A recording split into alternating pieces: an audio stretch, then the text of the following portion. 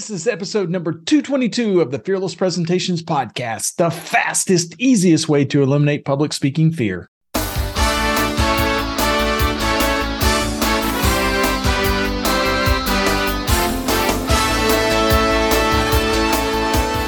to absolutely eliminate public speaking fear?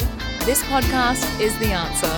Here's the guy who literally wrote the book on Fearless Presentations, Doug Stannard.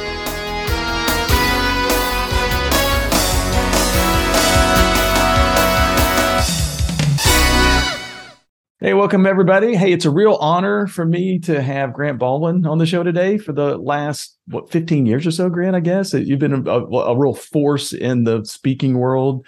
When I first came across your podcast, I'm, basically specializing in helping people kind of reduce public speaking fear and that kind of thing. And Grant's kind of gone a whole different direction. He's showing people how to actually break into the speaking world, get money from being a speaker, and book more gigs and that kind of thing. So it's really fun to have you on the podcast, Grant. So welcome.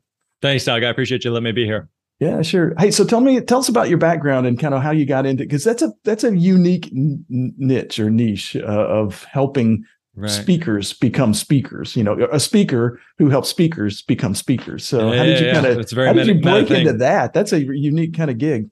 Yeah. So if we go back in time, in high school, I was really involved in my local church, and my youth pastor had a big impact in my life. And I was like, I want to do that. Like, that seems like a really cool profession, seems like a cool gig. And he had a big impact in my world in a lot of different ways, but he was also just a phenomenal speaker. And so I went to Bible college. I was a youth pastor at a different church for a little while, and that gave me a lot of opportunities to speak. And speaking is one of those things I felt like I was decent at. I wanted to do more of, but I just didn't really know, like, how do you find gigs and how much you charge and who hires speakers and like, how does this mysterious world work? And so this was, probably 17, 18 years ago or so. There wasn't really any books or courses or trainings or, resources about the speaking industry. And so I found myself just emailing other speakers, harassing other speakers, stalking other speakers, just trying to figure out like, hey, just tell me what to do and how does this world work? And I learned a couple of things, and fast forward a few years, and I got to a point where I was doing about 60 or 70 paid speaking engagements a year all over the US. And just, I loved it. It was really, really fun. And then I also had a lot of people who were asking me like, hey, I want to be a speaker. I want to do what you do. How would I do that? And they had a lot of the same questions of, how do I find gigs? And what do I speak about? How do I get started? And who hires speakers? And so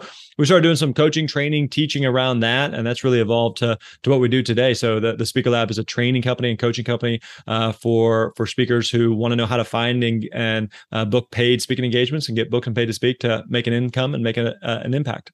Nice. Yeah. It's funny because I remember the first time I was in college, and I went to the first time I went to like a business conference, and they had motivational speakers and paid speakers coming up on stage. And I remember talking to some of the folks that were there, and I was like, what do these guys do? And they were like, oh, they speak. And I'm like, yeah. They get paid to speak? Are you serious? You get paid to speak? And then once I kind of started investigating it, I realized this is a pretty lucrative industry, right? It's it's one of those things that if you do it well, you can make a pretty decent living as a speaker. And I think one of the things that a lot of times when folks kind of get their first kind of experience seeing, speakers on stage and that kind of thing, they think of folks as being kind of motivational speakers, like the old Zig Ziglars and the Brian Tracy's and the Anthony Robbins and that kind of thing. But I'm assuming that the types of speakers that you kind of represent and you help, at least what I've seen anyway, is like very few of the folks that I've seen that are actually professional speakers are actually motivation or would consider themselves to be motivational speakers. They tend to kind of speak on specific niches, right? Is that kind of what you see too? One of the core things that we teach speakers that we work with is, as speakers, we're in the problem solving, solution providing business. And so, being a motivational speaker is kind of a genre, but there's certainly a lot more opportunities and options than that. And I would even say that, being a motivational speaker on its own isn't going to move the needle for you. So at the end of the day, like being really clear on like, what's the problem that you actually solve for the specific audience that you may be speaking to? Like you got to be really, really clear on that. Sure. Exactly. I'm going to throw a question out there that you probably weren't expecting. So if you can't answer this, then just let me know. But like, what are some of the topics that you've seen that people are actually making a living speaking on, that when you first heard them, you were going, Really? Well, and then after you kind of investigated it, it turned into something pretty lucrative. I'll give you an example. One of the guys that I know, he started out speaking on accounting software. That was his specialty. He taught people how to do accounting software. Now he's like a leadership development coach and that kind of thing. So I've seen people kind of break in doing some interesting niches. Yeah, one of my favorite examples was a student that we worked with a few years ago, and she was a veterinarian, and she wanted to speak to, in the veterinary space and kind of in the pet world and animal world. And so her very first gig, I remember she reached out to me and she said, "Hey, I just booked my first gig for $5,000. I said, "Awesome, tell me about it." And she said, "I'm flying to Vegas to speak at a pet sitting conference."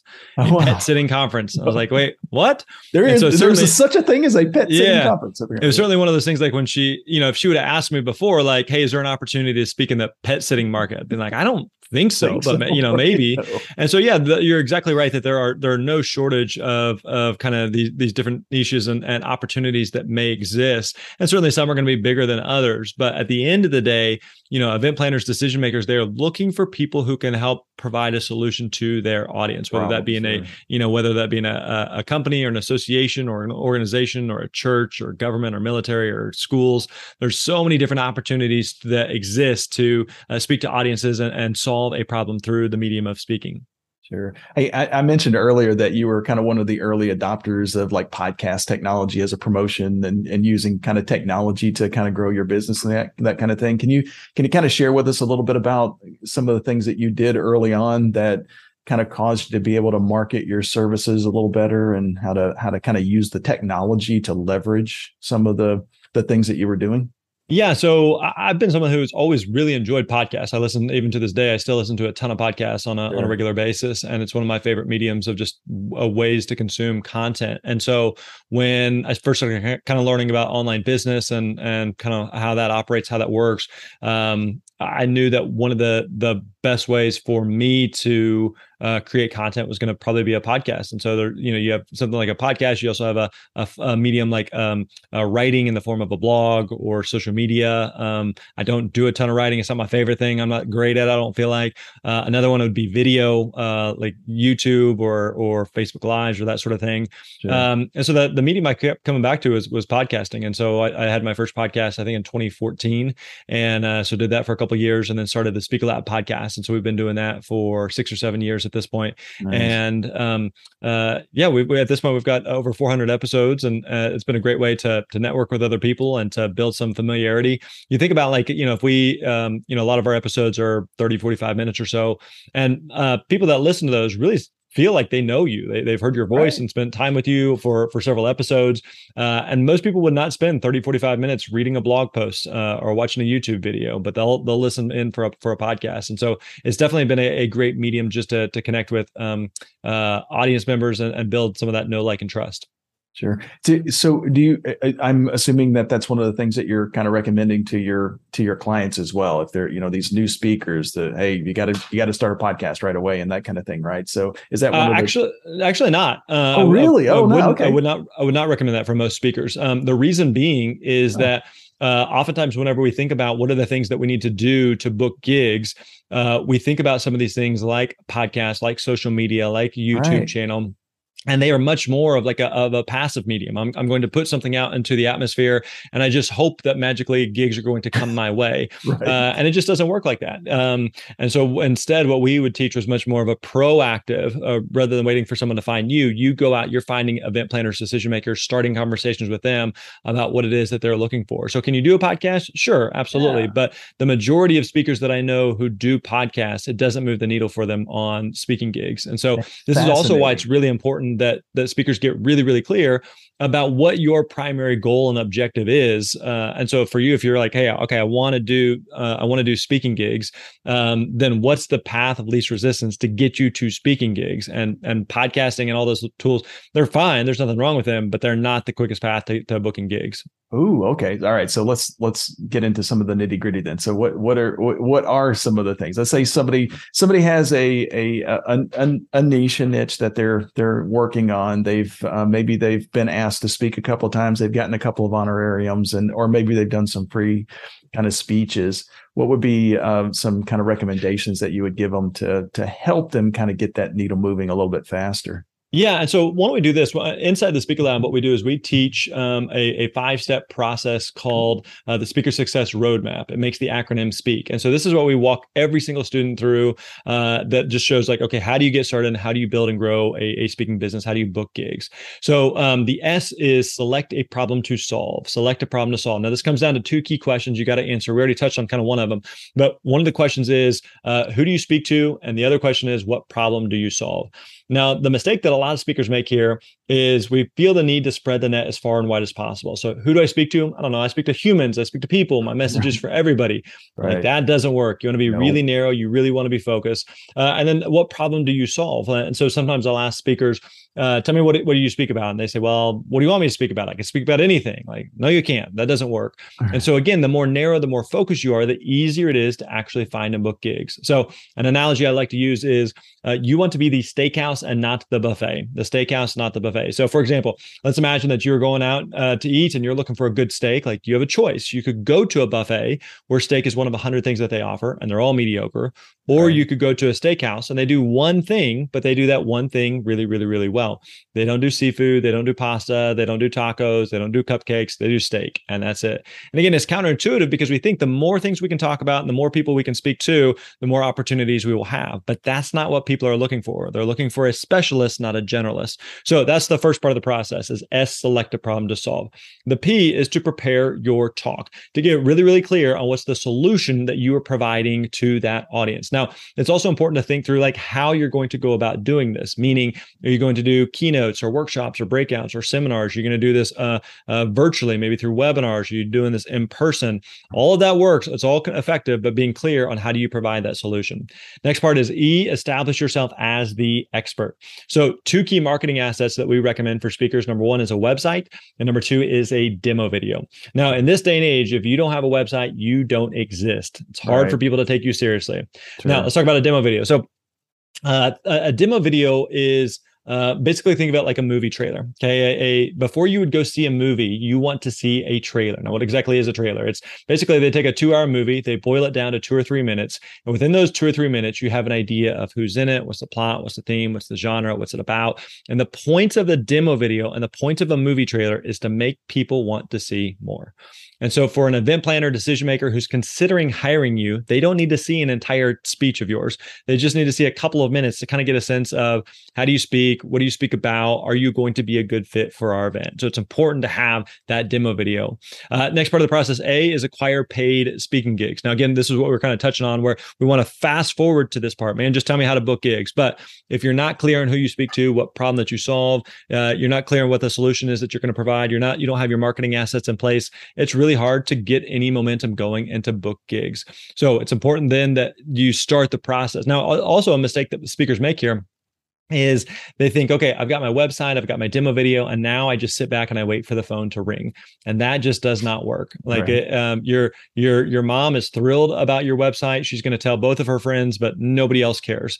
And so it's important at this point that then again we start to be proactive rather than reactive. And so proactive means we are identifying potential events that you would be a good fit for, not anybody and everybody, but again we're clearly targeting here. We're reaching out, starting conversations, following up with them, and having a system in place to do that. So again, just because you build your website and demo video doesn't mean the phone's going to magically start ringing. And then the last part of the process is K, know when to scale. Know when to scale, meaning a lot of people who are interested in speaking are also interested in writing a book or doing a course or doing coaching or doing consulting or doing a podcast or doing a YouTube channel. Like all those things are well and good, but you just got to be clear about what your goals are and how speaking kind of fits into the mix. So again, I know that's a lot of information there, but that's the high level overview of the Speaker Success Roadmap that we teach at the Speaker Lab. That's fantastic. And by the way, I just before we kind of started started interviewing you, I kind of mentioned that, hey, I just did like a series on how to become a professional speaker. I got to go back and do that whole series again now, Grant. Thank you very much. He's screwing up everything I just told everybody to do. So everybody listen to Grant. He's the expert at this stuff. Don't listen to me. He's kind of knows this stuff. Hey, one thing I want to kind of delve into, because this is one of the things that I've always had a challenge with.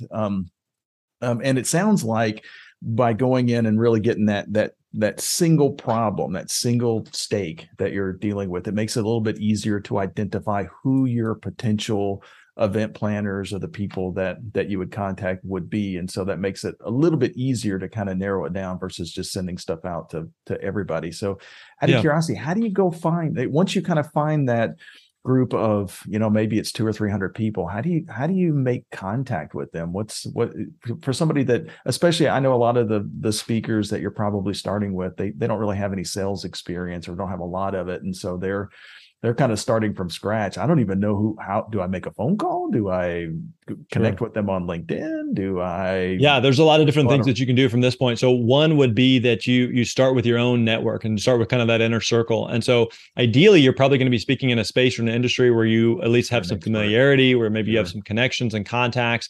And so start with that, asking around, like who do you know, or who do those people know that may be looking for a speaker? And so I'll give you an example. There was a friend of mine who was getting started as a speaker.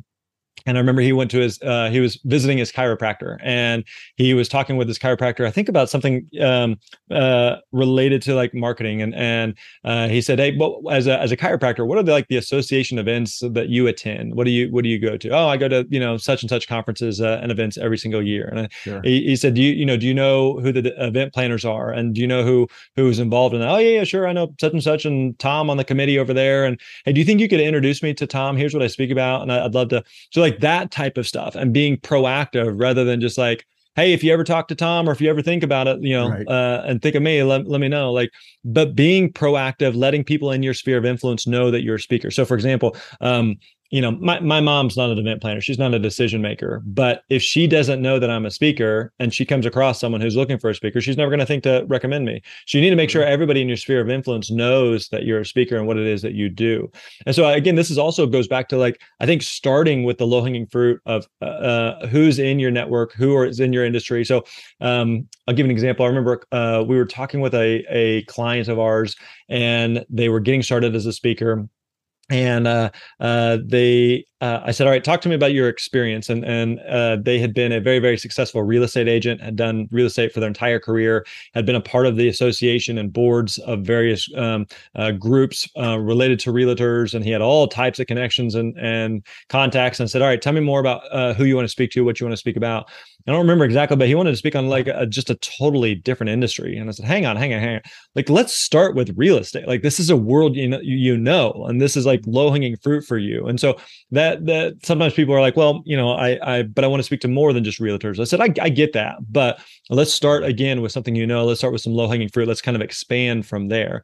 So let me give you one other quick analogy. Sure. Look at a company today like Nike. Nike is a multi-billion-dollar company, and they will sell anything that they can put a swoosh on. Right. But that's not how they got their start. They got their start. The very first product that they made was a running shoe for long distance collegiate runners, right? This very niche shoe for this very specific audience. And so they started there. Let's work on this one specific shoe. And then from there, okay, maybe now let's create a basketball shoe. And now let's make a everyday shoe. Let's make a walking shoe. Okay, now maybe let's make basketballs. Now maybe let's make hats and t-shirts. Let's start to expand there. But the very first thing they did was this one very specific shoe for one very specific audience. And so, yeah, you may be like, I'm tired of working with realtors. I want to work with different groups, and that's fine. We can get to that point, but let's start with something narrow and focused where you already have some contacts and connections. Nice. Yeah. So if it sounds like, a big starting point anyway is maybe the associations and maybe the local associations first, because they're easier to kind of get into.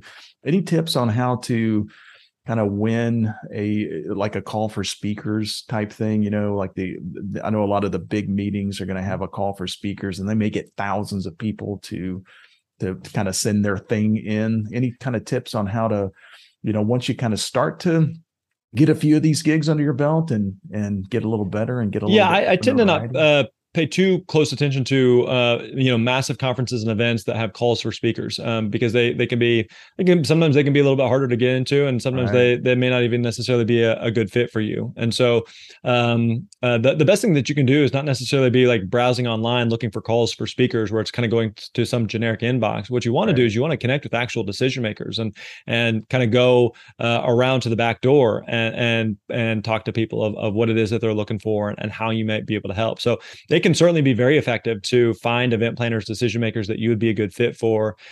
Email them or connect with them on LinkedIn, start conversations with them, learn more about their event. Like one of a great way to kind of start a conversation is find one specific event that they may be in charge of or responsible for, and ask them, hey, I just came across this. Let's go with realtors again. I came across this realtors conference that you are doing, in 6 months. I was curious when you'll start reviewing speakers for that event.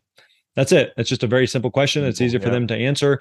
And then you can kind of start the conversation of how you might be a good fit for that type of event. But again, just the idea of like, okay, I have my website, I have my video, and now I hope that people magically stumble across me. That's just very rarely an effective strategy. So how do you find that specific person? Because that may be the event planner. It's not like there's a list somewhere of event planners, is there? Or of event planner for that conference and that kind of thing, or is there? I mean, a lot of times, like there are certainly some people whose their title is event planner. Sure, of course. But most people, it's most of the time when you're being hired by some group or organization, a lot of times it's usually like one of the top people within the organization. So let's say you're hired by a small association and there's 4 people on staff. It's the executive director is probably the person that's making the decision. They're probably the one that is reviewing speakers, talking to speakers. They're not the one that has event planner in their title necessarily. But and even if you're unclear, it's okay to even email and ask, or send a message and ask, like, hey, I'm curious on your team, who would be the person who's responsible for hiring speakers? And if it's not them, they can point you to who that person would be. And the cool thing about that, by the way, is that if you start with that director, if that person isn't making decisions, a lot of times they're going to refer you to the person who is, and now you've got an introduction to that person from the boss, right? So it makes it totally easy, right. So totally, cool. Absolutely. Cool. Hey, so if somebody wanted to, let's say somebody wanted to kind of break into the speaking business, they're kind of just starting off and they're looking for some help, how would they get in touch with you to maybe help them along the way? Yeah, everything we do is over at thespeakerlab.com, thespeakerlab.com. Like I mentioned, we've got a podcast by the same name, the Speaker Lab Podcast. So we've got 400 some episodes there. I'd encourage people to check out. And then also we touched on that speaker success roadmap. We've got the book, The Successful Speaker, 5 Steps for Booking Gigs, Getting Paid, and Building Your Platform. And so that walks through exactly what to do to within that Speak framework, and digs into that a lot further than the 3-minute explanation I gave. So we definitely encourage people to check out The Successful Speaker. And in fact, we are giving away free copies. And so if you go to thespeakerlab.com, then you can see there'll be a link on the page there to get your free copy. You just pay a couple bucks for shipping, and we'll send you a physical copy of The Successful Speaker. Cool. Okay. So I'll put all that in the show notes. I'll put the link to the Speaker Lab, and also the book, just in case you want to buy it instead of letting Grant give you one for free. I'll put a link on that as well. So, but if he's going to give it away, you might as well take it, right? So I'm trying to make people's life easier. Yeah, make it easy. Yeah. All right. Well, Grant, thanks a lot for being a part of Fearless Presentations. Thanks, Doug. Appreciate it, man. Yeah, you bet. Bye.